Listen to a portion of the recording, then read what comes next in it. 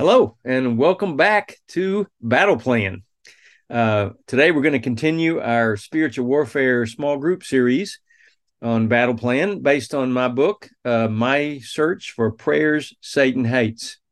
There's a free downloadable PDF transcript of this podcast available on our website with questions and answers at the end for small group discussion. It's at active-faith.org. Under the tab for resources and then small group. Today, we got some very heavy topics to discuss that are kind of conjoined together. Immorality and abortion are on the agenda for today.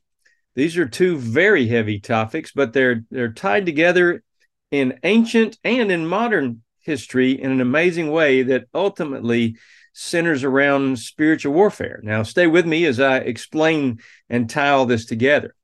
When God gave Canaan to Israel, why did he tell Israel to kill all the Canaanites, men, women, and children?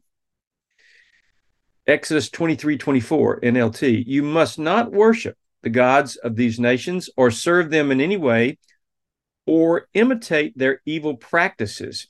Instead, you must utterly destroy them and smash their sacred pillars. Now, why did he say that? Why would he also say, kill them all, women and children? Here's why. Here's why.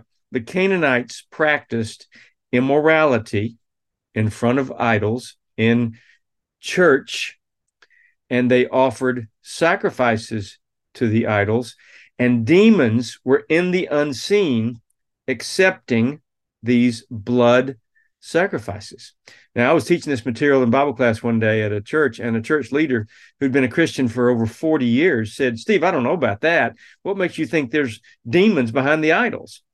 I referred him to Psalm 106, 36 to 38 NLT. It says, they worship their idols, which led to their downfall. They even sacrificed their sons and their daughters to the demons. They shed innocent blood, the blood of their sons and daughters. By sacrificing them to the idols of Canaan, they polluted the land with murder.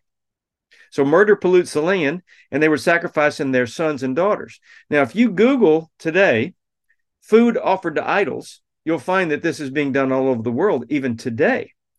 Note what the New Testament says about that. 1 Corinthians 10, 19 and 20. Am I saying that food offered to idols has some significance, or that idols are real gods? No, not at all. I'm saying these sacrifices are offered to demons.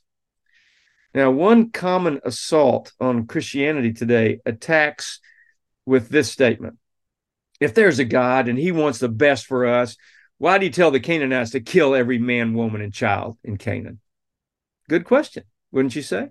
How would you answer that question? In order to understand why a loving God would command this, we need to know a little about the culture and idol worship that existed in that land, and also what actually happened in their worship ceremonies. There were actually 7 nations in the land of Canaan when God sent Israel to conquer them. This comes from Deuteronomy 7:1, GNT. The Lord your God will bring you into the land you are going to occupy, and he will drive many nations out of it. As you advance, he will drive out 7 nations larger and more powerful than you: the Hittites, the Girgashites, the Amorites, the Canaanites, the Perizzites, the Hivites, and the Jebusites. Not only was it 7-1 against Israel, but there weren't that many Israelites to begin with. Each of these nations was larger and more powerful. Remember, the Israelites had just spent 430 years in slavery, while these 7 nations had been training for war and conquering peoples. Big difference, sort of like David and Goliath, right? Deuteronomy 23:17, New Century Version said, no Israelite man or woman must ever become a temple prostitute. Temple prostitute? What's a temple prostitute? See, these nations that God had instructed Israel to utterly destroy worshipped many regional demon gods in unique ways. One of the unique acts of worship involved temple prostitutes. Now, sometimes the worshiper would slip away from the idol on display into a small portico for sexual acts with the temple prostitutes. Other times, the worshipers had group sex in front of the idol. Keep in mind, this was long before the development of antibiotics and penicillin that would help with social diseases or STDs. So joining in their worship services would mean you'd be infected and diseases would come over you. And this lifestyle always does that. Now let's move on to the phrase, he made his sons pass through the fire. There shall not be, this is Deuteronomy 18:10, New King James Version, there shall not be found among you anyone who makes his son or his daughter pass through the fire, or one who practices witchcraft, or a soothsayer, or one who interprets omens, or a sorcerer. I've never heard a sermon on this topic. It's not the sort of thing sermons usually cover. Children in the audience and all that.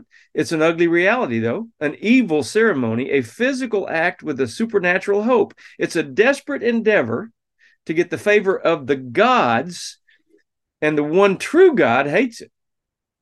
Here's how it works and what it was supposed to accomplish. There was an iron graven image god, a demon god, to represent Baal or Molech or Chemosh, demons, according to the scriptures. This image portrayed the god sitting and holding out his hands and like he was about to receive something. And many times in the frenzy associated with these demon gods in Canaan, in church, there was a group sex or sex in a small adjacent room we just mentioned with the temple prostitute, male and female, and sexual acts were done in the worship of this evil being. Now, remember that at this point in history, without, as I said, no penicillin, no antibiotics to treat these diseases that were being transmitted. And so this was bold, flagrant unrighteousness. And now you can begin to understand why God told his people, don't marry them, don't mingle with them, don't make treaties with them, because this would not only mean deadly, incurable diseases for God's people, but it would also introduce false gods into the nation of Israel. This iron god was solid in the front and hollow underneath, leaving room to build a fire, and they would stoke the fire under this god. And at the height of the frenzy, the worshipers who wanted the favor of the gods and good weather and bountiful crops, they'd move forward to those open arms of the god at the front, the arms are turning white. Metal turns white as it gets hotter and hotter. And they would throw their newborn infants, especially boys, because they're more valuable, and the child would burn and melt and die right in front of their eyes. And they would celebrate. Now we're going to have a lot of money and a good economy because the gods are going to bless us.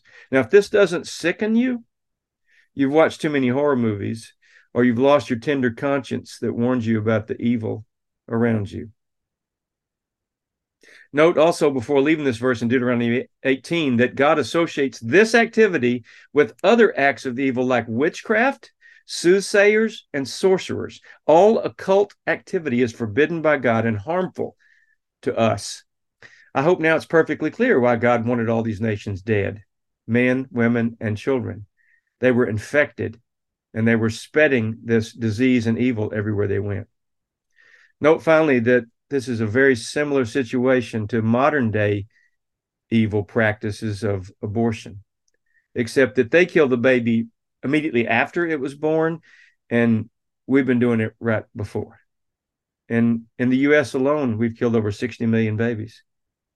Some people say these 60 million lives would have made a massive positive economic and cultural impact on our country.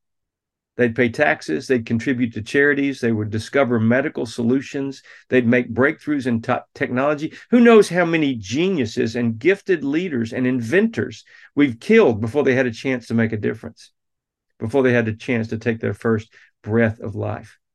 I've noticed that everyone who's pro-abortion is alive and they have been allowed to be born instead of being aborted. Remember that God is in charge of all pregnancy. In other words, just because two people have sex doesn't mean there's going to be a baby.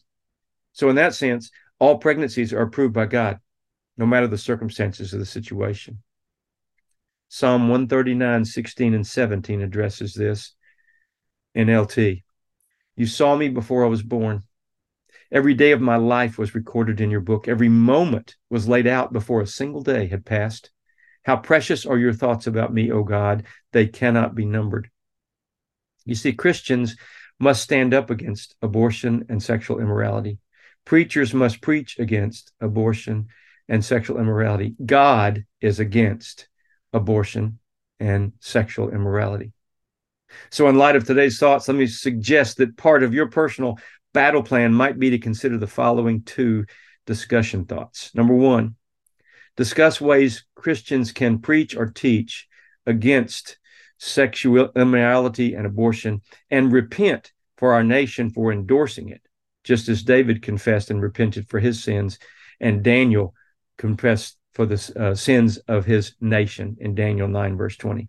Number two, discuss that sexual immorality has consequences in the physical realm involving disease and mental health issues, as well as consequences in the spiritual realm, like unhealthy soul ties, guilt, and sin. And let me remind you to keep praying, because prayer works. God loves you, and I love you. Have a great day.